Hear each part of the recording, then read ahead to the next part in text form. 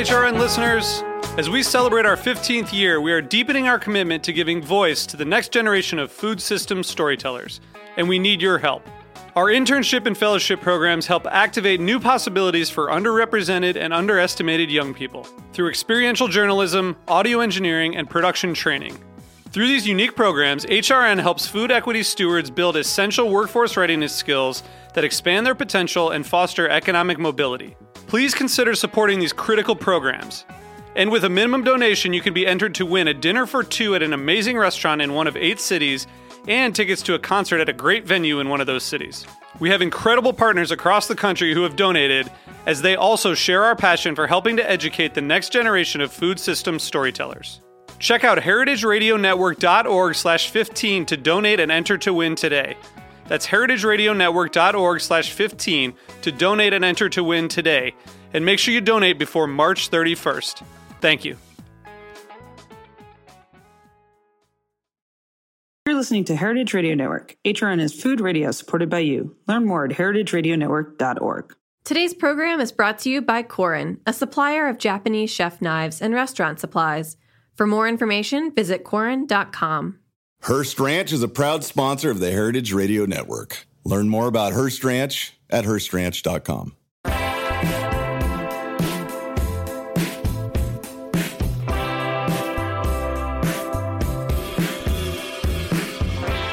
Hello, everyone, and welcome to Cutting the Curd on the Heritage Radio Network. I'm your host, Kara Warren.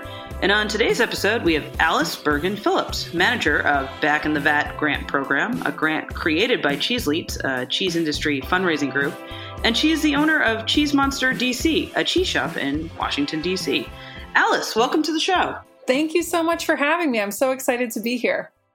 Yeah, I mean, I'm stoked to have you on the show. You're actually, when I looked back at the catalog of our shows, you're the first cheese shop owner from DC to be on the program. So you're really representing on this one. It's cool. I love that. That makes me so excited. Yay. Yeah, totally a pioneer. I feel like you're making some waves over there, but we also have you on the program for, it's funny, you're here for a twofer, which is pretty awesome. You're here to represent the Cheeseleats fundraising group, who also has a new grant called Back in the Vat. So I thought maybe we'd like kind of lay some layers on this. If you didn't mind first talking about like who a Cheeseleat is. What is it? How is it a fundraising group? Give a little bit of background for the listeners out there. Yeah, for sure. I know I'm like here doing all the cheesy things. So little bit of background on the Cheeseleats. So Cheeseleats, the group was started back in 2016 by Jess Perry and Rachel Jewell, who a lot of people know from Essex Street Cheese Company. And basically, they started a 5K at the American Cheese Society conference in order to raise funds for various like cheese educational opportunities. So DZTA, which is now DZTE, American Cheese Society, Scholarship, I think. Various organizations have been recipients of their funds over the years. But Back in the Vat was started in 2022, basically as a way to support people coming out of COVID. So it's the first initiative of the Cheeseleats where they're actually funding the grant that they themselves are running, as opposed to giving funds to other organizations. And basically the idea behind it was to get people back out in the world again. I don't know about you, but, you know, for me, going out and like meeting other cheese people at various like conferences or competitions or, you know, whatever gatherings, has always really sort of propelled me forward in my cheese career. And the Cheeseleats, you know, saw that after COVID, people weren't traveling as much. A lot of people didn't have enough funds to travel. And so they started this initiative to get people back out there, talking to other cheese people, learning, you know, expanding their cheese knowledge. And yeah, so that's kind of what we're doing here. Okay. So basically for the listeners, I just want to make sure it's super clear. Cheese industry professionals raise money for this grant by running, which is not something a lot of cheese people I feel like do, but for this, we're promoting health and exercise. They run a 5K during basically the ACS, the cheese conference in the summer, to raise money for all these programs. But this is actually their own program that they've kind of put together to help people that are already in the industry, which is really really very cool. And you have won this award, correct? That's right. Well, so first I realized I didn't actually answer your question as to what is a cheeselete. So as you said, it's like a cheese athlete. So a cheese person who runs or walks. And so anybody can be a cheeselete.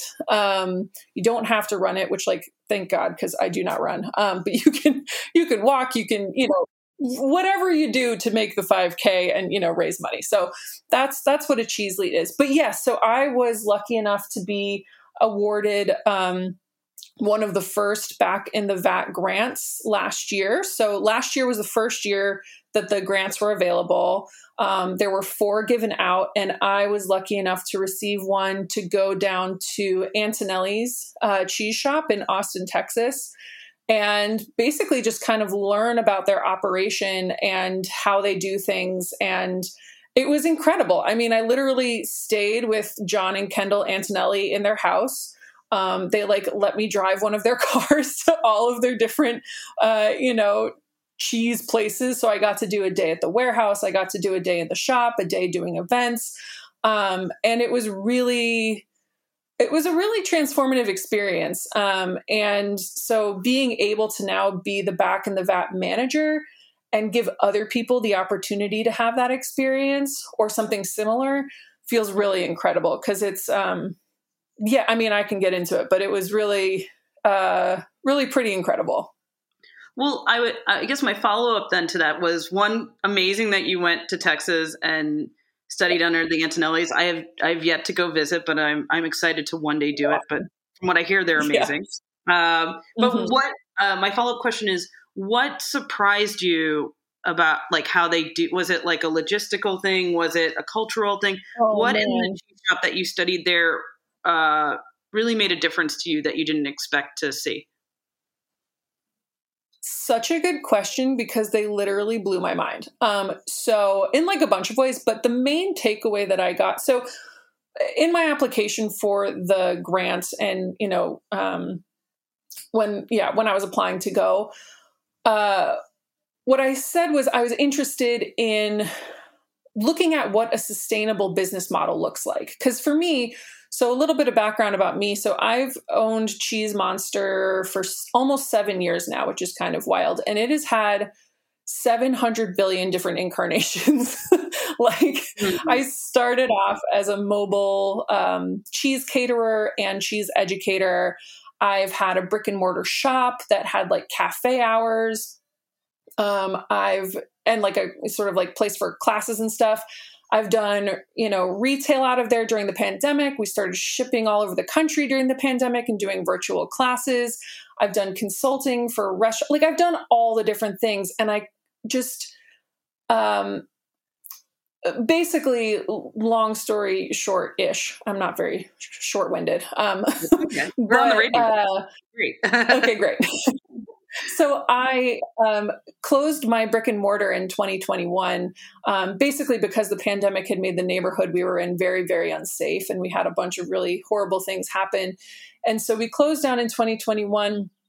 And I spent the next, year or two really struggling with how to move forward, insofar as I'd done a whole bunch of things and none of them felt very sustainable. And part of that was due to the fact that the world had changed so drastically from pre-pandemic to during the pandemic to post-pandemic, whatever the heck that means. And, everything just felt very in flux and very unstable. And I knew how much time and effort and energy it took to put into restarting something or starting something new. And I didn't want to do that without having a solid plan and feeling really good about it. And so honestly, I kind of spent a couple of years just really unsure. And I'd been, approached for, with several different opportunities, but none of them ended up sort of panning out or didn't feel quite right. And so this opportunity, I was talking to Rachel Jewell about all of this and about what sustainability means, not necessarily in terms of like an environmental sense, but in terms of a business sense. Like, how do you sustain? So many small businesses, have gone under after a short time, a long time, because they can't do it anymore. People get burned out. And so she said, you should apply for this grant, this Back in the Vat grant, and go to Antonelli's and see what they do, because they've been around for 14 years and they're doing something right. So I went down there and kind of expected to be them to, this is so naive, but I expected them to be like, yes, of course, this is the model that works. Like, this is the thing, which is so dumb in retrospect. But what they showed me and what I learned there was, they told me there's no such thing as a sustainable business model. You have to sort of build a sustainable life as a person first, and then see how what you do in your business fits into that. And that's going to change. So you really have to figure out what you want your personal life to look like, and then sort of fit your business stuff into it. And, sort of be able to take a look at it every, year or two and say, is this still working for me? Is this still working for me in terms of where I'm at in my life? Is this still working for me in terms of where my kids are at in their lives? Is this still working for my employees? What needs to change and what doesn't? And sometimes hard decisions need to be made, but that's sort of the way that you end up being sustainable, is by kind of constantly shifting and changing depending on where you are. Because if you burn yourself out completely, you're not going anywhere. And that was a really kind of mind-blowing thing, because I feel like I had for a long time tried to shoehorn my life around my business stuff. And I got super burned out and it was really, really tough. And so seeing, these folks be able to kind of flip that, was really inspiring. So, well, I mean, it's great advice. I think so many other cheese industry professionals are feeling that, where they feel lost and feel like maybe they're missing the point or not understanding something that somebody else already has figured out. And it's like kind of what you learn there. Everyone is like adapting and pivoting to make, their project fit the way it needs to and have a work-life balance.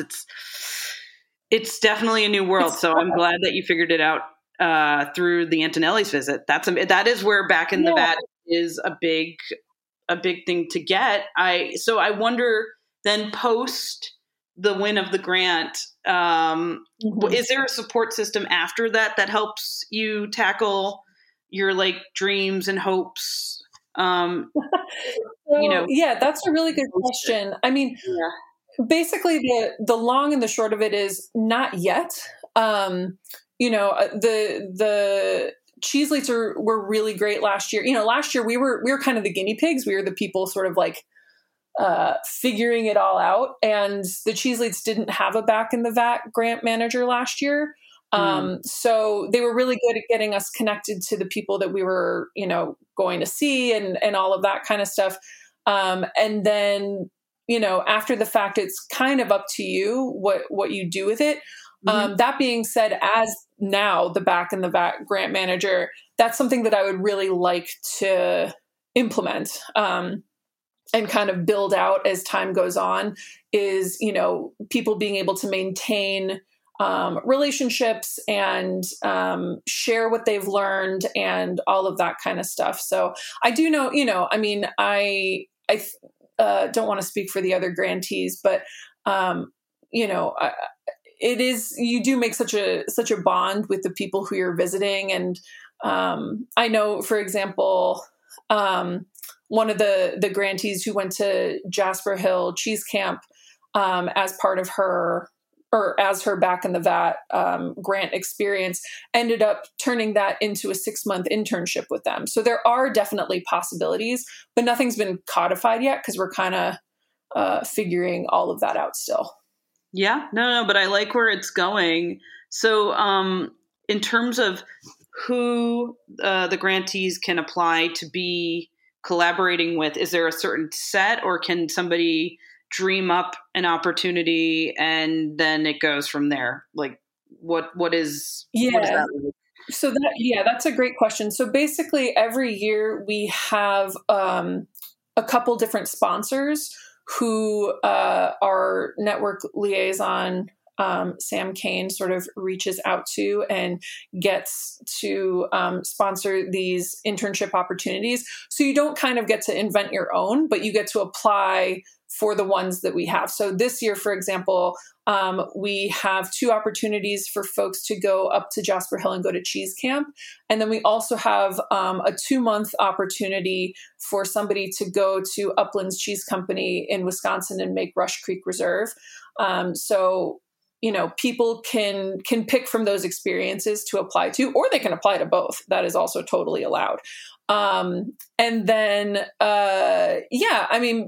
basically in terms of people who can apply, it's open to anybody who works in the cheese industry in the United States, which I've had a bunch of people from like outside of the US reach out to me on Instagram and be like, hey, can we apply? And I'm like, I wish. It's just part of the logistics of the nonprofit world. Because my inclination is like, yes. And then I was like, oh, actually, no, but, so it's open, to cheese people in the US. And, I don't know, maybe hopefully one day we can expand that, but that's a down the road kind of a thing. But, and then, we'll see. I mean, hopefully as the years go by, it grows and we get more sponsors and, more people who want, to have cheese people come visit them and learn from them.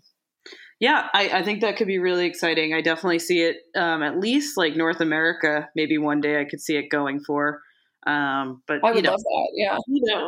See how it goes. TBD. So, what's the best way for cheese professionals to apply for this grant? Is it like an online thing or through Instagram and what is the application like? Yeah. So the applications are, you basically choose which opportunity you want to apply for. Or like I said, you can apply to both if you would like. And it's just on the Cheeseleats website. So it's just thecheeseleats.org, and you'll find the applications there. It's just a simple Google form. One of the things that I loved about this application process is they try and make it as easy as possible, so that it encourages people to apply. So it's a pretty easy thing to do. You need to, upload your resume, say who you are, what you do, what you want to do with this grant, all of that kind of stuff. But they try and make the barrier to entry pretty low so that it can appeal to as many people as possible. Yeah. So no essay, no word count. Nope. Just put yourself out there.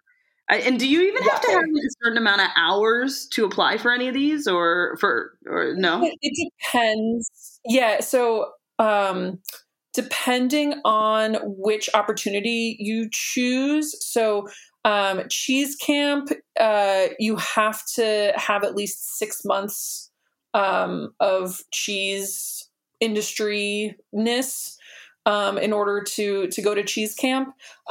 For Uplands, the requirement is a year of experience in the cheese industry, but for both of them, it's within any field in the cheese industry. So, you don't have to be a cheesemaker or anything like that in order to apply. As long as you have for Jasper Hill 6 months, for Uplands 1 year, then you're welcome to apply.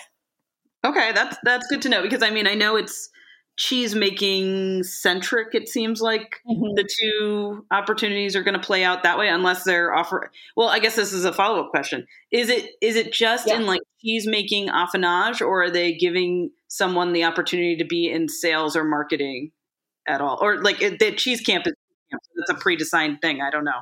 Yeah.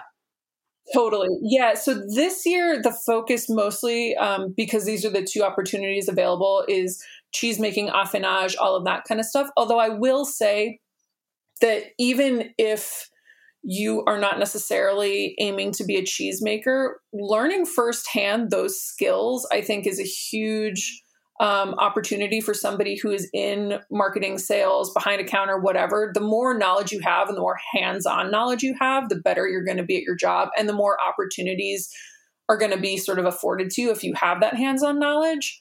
But we're hoping in the future, like this year, Antonelli's was not able to extend a sponsorship because they literally just opened a second location. So they are very busy right now.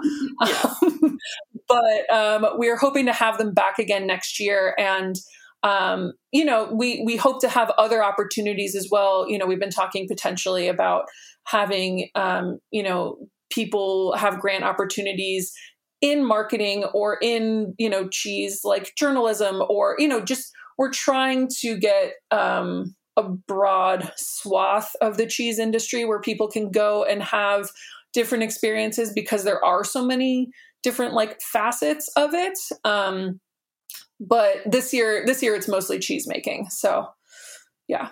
That's cool. That's still great. I mean, I just wanted to make sure it was clear, because I was like, wait a second, I'm not sure if this is, but you know what? You're right. It's still really good to see in person how cheese is made, because I feel like as a young baby monger, you like hear about it, you kind of understand it, you've read about it, but like you don't really get it until you've seen it a bunch of times or like been around it yourself and maybe played at it a little bit. I think you're right. That is a character building moment for the youngins, or for anyone who just has been in cheese. Yeah. I mean, for me, even before this opportunity, I was lucky enough, I got to go do like a week stage at Neal's Yard Dairy quite a few years ago now. I'm like 3 years ago. It was like 7 years ago.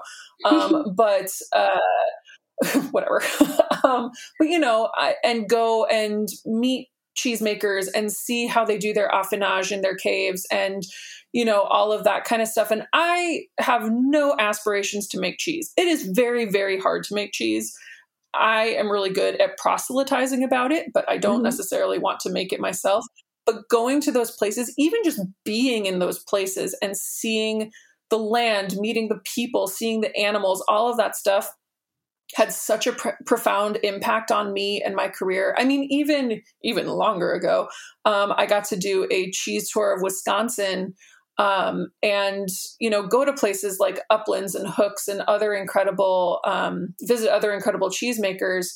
And again, no aspirations to be a cheesemaker myself, but I understood it so much more deeply once I was there. So yeah, I definitely encourage people to take advantage of those opportunities, even if you're not necessarily, wanting to be a cheesemaker. If you do want to be a cheesemaker, then like, obviously definitely take advantage of those opportunities. But it's if you're going to be in the cheese world, going to a place where you can learn about it is like in a hands-on way is so important. Perfect. I agree. I totally get that. All right, cool. We're going to take a quick break and hear from our sponsors. Hey, everyone, you're listening to Cutting the Curd, and we'll be right back. Today's program is brought to you by Korin, a supplier of Japanese chef knives and restaurant supplies. Korin is proud of their Japanese culture and traditions, but they want you to know that their products are not just for Japanese restaurants. Their knives and tableware bring out the best qualities of food from every culture and fit into every restaurant, from French to Pan-Asian to American. And that is why they're located in New York City, where people from every country in the world come to eat. Korin's Tribeca showroom is home to the most extensive collection of Japanese chef knives in the world, including Japan. Stop by to view their exquisitely designed tableware and the rarest natural sharpening stones. They have a whole range of knife services, from repair and rust removal to reshaping and realigning. Korin is dedicated to this ideal, bringing the highest quality Japanese design to your table so you can experience the unparalleled quality of Japanese craftsmanship in your home or restaurant. For more information, visit Korin.com. Hearst Ranch is a proud sponsor of the Heritage Radio Network. The Hearst family has been raising cattle on the rich, sustainable native grasslands of California's Central Coast for over 150 years. Piedra Blanca Rancho in San Simeon is the original Hearst Ranch, founded by George Hearst in 1865. George's son was the famous publisher William Randolph Hearst. In addition to being known for building the iconic Hearst Castle, William was, like his father before him, an avid rancher. In his words, "I would rather spend a month at the ranch than any place in the world." Thanks to one of the largest land conservation easements in California history, a joint effort with the California Rangeland Trust, the American Land Conservancy, and the state of California, the working landscape at Hearst Ranch will be preserved forever. Learn more about Hearst Ranch at HearstRanch.com. Okay, welcome back, everyone, to Cutting the Curd. I'm your host, Kara Warren, and I am here with Alice Bergen Phillips, the maestro of Cheesemonster DC, the one and only cheese shop in DC, as far as I'm concerned, because I don't know. I just feel like DC, it has a cheese scene, but I need to learn more from you, Alice. What is the deal with cheese and cheese shops in Washington, DC? That is a great question. Tell me more, please. Please tell me more. Yeah. DC has been a fascinating place to be in cheese, to be honest with you. So I have been in cheese now. Oh gosh, I got my start in 2012. I lived in California at the time, and kind of just fell in love with the industry. And so when I moved out to DC in 2014, so like literally 10 years ago, which is wild to me, I knew I wanted to be in the cheese industry, have my own shop eventually, all of that kind of stuff. And so it has been really interesting. DC is a really weird place, especially for cheese. But for a very long time, I really liked to describe it as a place that was like about 15 years behind every other like food city in the country. Just like in general, not just cheese wise, but just in general. A lot of like steakhouses where like politicians would take their client or like whoever, their people, but and then some like, homegrown places, but nothing that really got a lot of national recognition. That has changed a ton in the 10 years that I've been here. And now DC is kind of getting known as a food city. There's a ton of great restaurants. There's a ton of great bars. There are a ton of, great local places that are finally getting their due. Cheese here has been very up and down and all over the place. Like, when I got into cheese here, there was sort of a burgeoning community. Cowgirl Creamery used to have a shop here. There were a couple places here and there, but it's been really, really hard to make a community stick. And part of that has to do with the fact that rents here are outrageously high. I mean, we're not necessarily talking like New York City high, but like pretty darn, like shockingly high. And that never bodes well for brick and mortars. Part of it has to do with different administrations who have come in and out. And so the administration that is in power at the time really has a big influence on the city and whether the people who work in the city in politics or whatever actually stay and spend their money there, or if they flee every chance they get. So depending on the administration, that's really kind of like helped or harmed small business in general, but small food businesses and cheese businesses in particular. And then, because DC was behind a lot of the country for a long time in terms of like specialty food, whatever, quote unquote, fancy foods, that kind of stuff, it's been a little bit of a distribution black hole for a long time. And so it's been sort of a chicken and egg thing where it's like, we don't get the distribution because there isn't enough like demand for it, but there isn't enough demand for it because people don't know what they're kind of missing. And so it's this like kind of annoying cycle. I think finally the cycle is breaking a little bit with, people being able to get more product here because there are now more restaurants and, because they're just, there are never going to be enough cheese shops in DC because it's such a small city to make it worthwhile for most distributors to come down here. So we really need to get the restaurants and stuff on board as well. And I think that is starting to happen, which is great. But it's a weird place. I don't know. It's no, I love that you're saying this because I've visited, I've walked around, and I'm like trying to make head of it. And it's one of those things where I do see the restaurant scene coming up in a way that I'm very impressed by. And I hope for you then that's great for wholesale or cheeses in general becoming, people becoming more aware of it. I guess, is that what you're saying is happening out in DC right now? I hope so. I mean, I've definitely worked with a handful of chefs who get it and are into it and like want to make, cheese happen in DC. I've talked to a lot more chefs who are like, well, but if our customers don't know the difference, then who cares? And like, let's keep our costs low. So I'm hopeful, and there are other shops and stuff popping up. I closed my brick and mortar back in 2021 and now I got my business license on Friday and congratulations. Thank you. Relaunching back with my sort of like original concept of, cheese catering and cheese education. So I'm technically not a shop, but there are other, small shops that are, trying their hardest and popping up and all that kind of stuff. So I'm hopeful that we're currently on an upswing and that we will get more people, excited about cheese and involved and be able to, really build the cheese community here. 'Cause there's some years you kind of feel like you're on an island. And then there are other years you're like, oh my God, so many people. This is great. So it depends. Okay. So I had a feeling because so then that'll be cool. I'm excited to see where you land next with Cheesemonster. I guess my follow-up question to this is, have you ever made a cheese plate for any politicians or political events that you're willing to talk about? Yeah, I've done a couple for some, political consultant / like lobbying firms where they'll just tell me like a congressperson is coming, but I don't actually know who it is.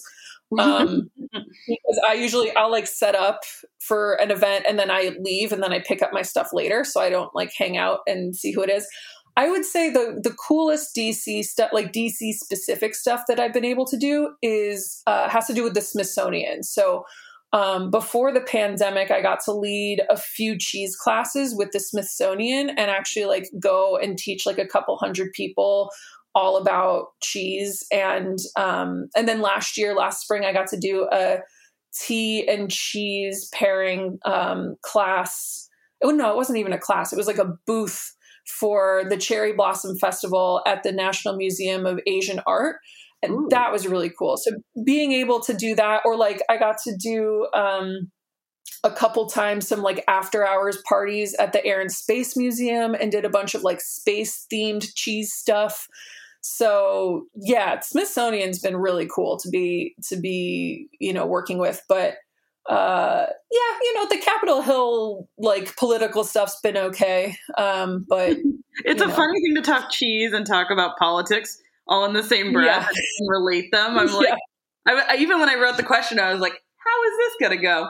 Let's see. I mean, like I said, it also just like really depends on like who's in power. And certain people are just way more into cheese than other people. Let's just put it that way. Well, I don't know if I'm putting you on the hot spot here. Who eats more cheese, okay. Republicans or Democrats? Oh, honestly, I have not seen a marked difference, except that I will say that the most passionate people who I have talked to about cheese in DC have been people who are here from Vermont and people who are here from Wisconsin. Like anytime there's somebody from Vermont or somebody from Wisconsin at like an event I'm doing or whatever, they want to talk about cheese for the next 2 hours, which I love. So, so I feel like, take that for what you will in terms of Democrat and Republican, but I haven't, I mean, I'll take cheese it. is pretty big. No, I'll take it. But maybe we can conduct that study on our next interview. and see if you have a demographic update on Republicans versus Democrats. I need to start paying more attention. That's it. Know your audience, know your customer. Exactly. So then, okay, I have a few more questions to end out here. But so since you're in the Mid-Atlantic, I think you consider yourself Mid-Atlantic area, region. Yes, sure. What are are there some cheesemakers that are up and coming, or maybe you think our audience may have missed that they should know about? Maybe a quick shout out. Okay, so my favorite cheesemakers in the region, the big three for me are Boxcar Handmade Cheese in North Carolina. Sam Genke's come up a couple times and done some classes with me, and her cheeses are incredible. And they're like 4 hours from here, 4.5 hours. So they're amazing, and I love them very much. Everyone knows Meadow Creek. Meadow Creek is a Virginia cheesemaker, so that's really cool to have them around. There is Firefly Farms in Maryland. So they're only about 2.5 hours away from here. Yeah. And they do awesome things. The owners used to live in DC for a long time. Oh, I didn't know. And I've gotten to know. Yeah, they lived in DC, and their first cheese stands were in the DuPont Farmers Market, which is a part of DC. Wow. And they're lovely people. I've worked with them on a few events over the years. And then there's Caramont Farms, which is down closer to sort of Richmond, Charlottesville, so Virginia as well. And they make really incredible cheeses as well. Yeah, those are kind of my favorites, but there are a bunch of other, the nice thing about being here is we're not that far from anybody. So there's a bunch of Pennsylvania cheesemakers that aren't too far.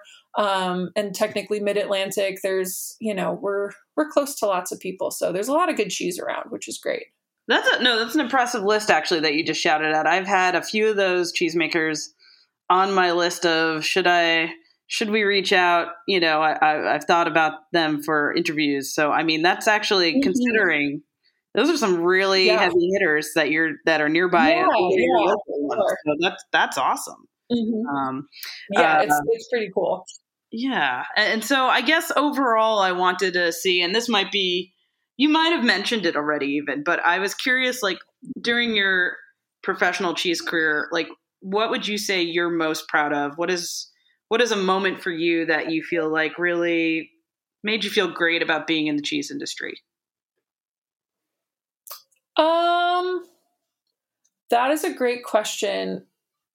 Because it's hard to answer because there are a few moments that really spring to mind for me.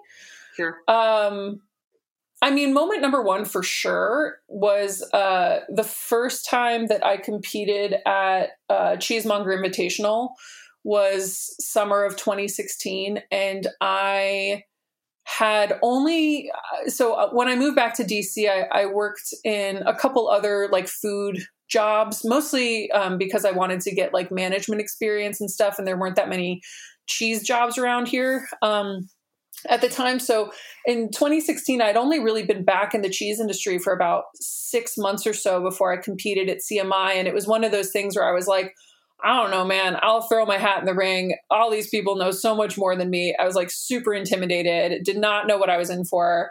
And I ended up being a finalist, which was very cool and very scary, and very unexpected. And so that moment of being called up on stage and getting that kind of recognition and all that kind of stuff was really, honestly, I think it was one of the things that really propelled me forward in my career. I opened Cheesemonster less than a year later, and got to go to Wisconsin, got to go to Neil's Yard Dairy, got to meet all of these really cool people, and that was hugely formative and very cool. The other moment that really sticks out for me was in 2018. I was able to be part of a team of women who went to the James Beard House in New York for to create a dinner.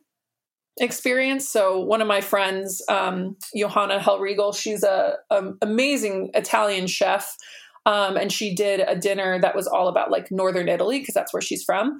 And so she brought me along to do a huge, like Northern Italian inspired cheese board for 80 people, and being able to like be at the James Beard House, not as a guest, but as somebody actually showcasing what they do, was like one of the coolest and most stressful and craziest and like most awesome things I've ever gotten to do. So, yeah, that was wild. And then the next day I found out I was pregnant. So that was cool too.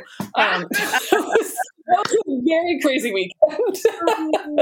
Amazing. I love how that worked out. Wow. Well, I think you've had an amazing and excellent career to hear about. I wanted to thank you, Alice. Thank you for coming on the show today to talk about everything that we just discussed. Cheesemonster, thank you so much. Back in the Vat. You're wearing a lot of hats right now. So, there's so much to be proud of for you. Well, cool. Awesome. Well, thank you so much. This was so fun. Yeah, absolutely. Okay, cool. So I'm just going to tell the listeners where to find you. Please follow Cheesemonster DC on Instagram at Cheesemonster DC. Also, look out to apply for the Back in the Vat grant on what's the website again? Cheeseleats.org or Cheeseleats? It's thecheeseleats.org. Yep. Cheeseleats.org. Perfect. Okay. And you can follow us at Cutting the Curd and myself at Kara Warren. And please listen and subscribe to Cutting the Curd wherever you listen to your podcasts. Also, don't forget to give us a 5-star review. It helps. It really does. I've heard it from all the other podcasts. You should give us a 5-star review. It does us good. Okay, great. Thanks. And eat more cheese.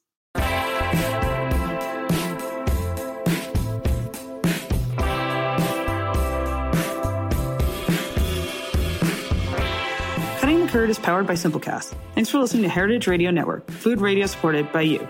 Keep in touch at heritageradionetwork.org/subscribe.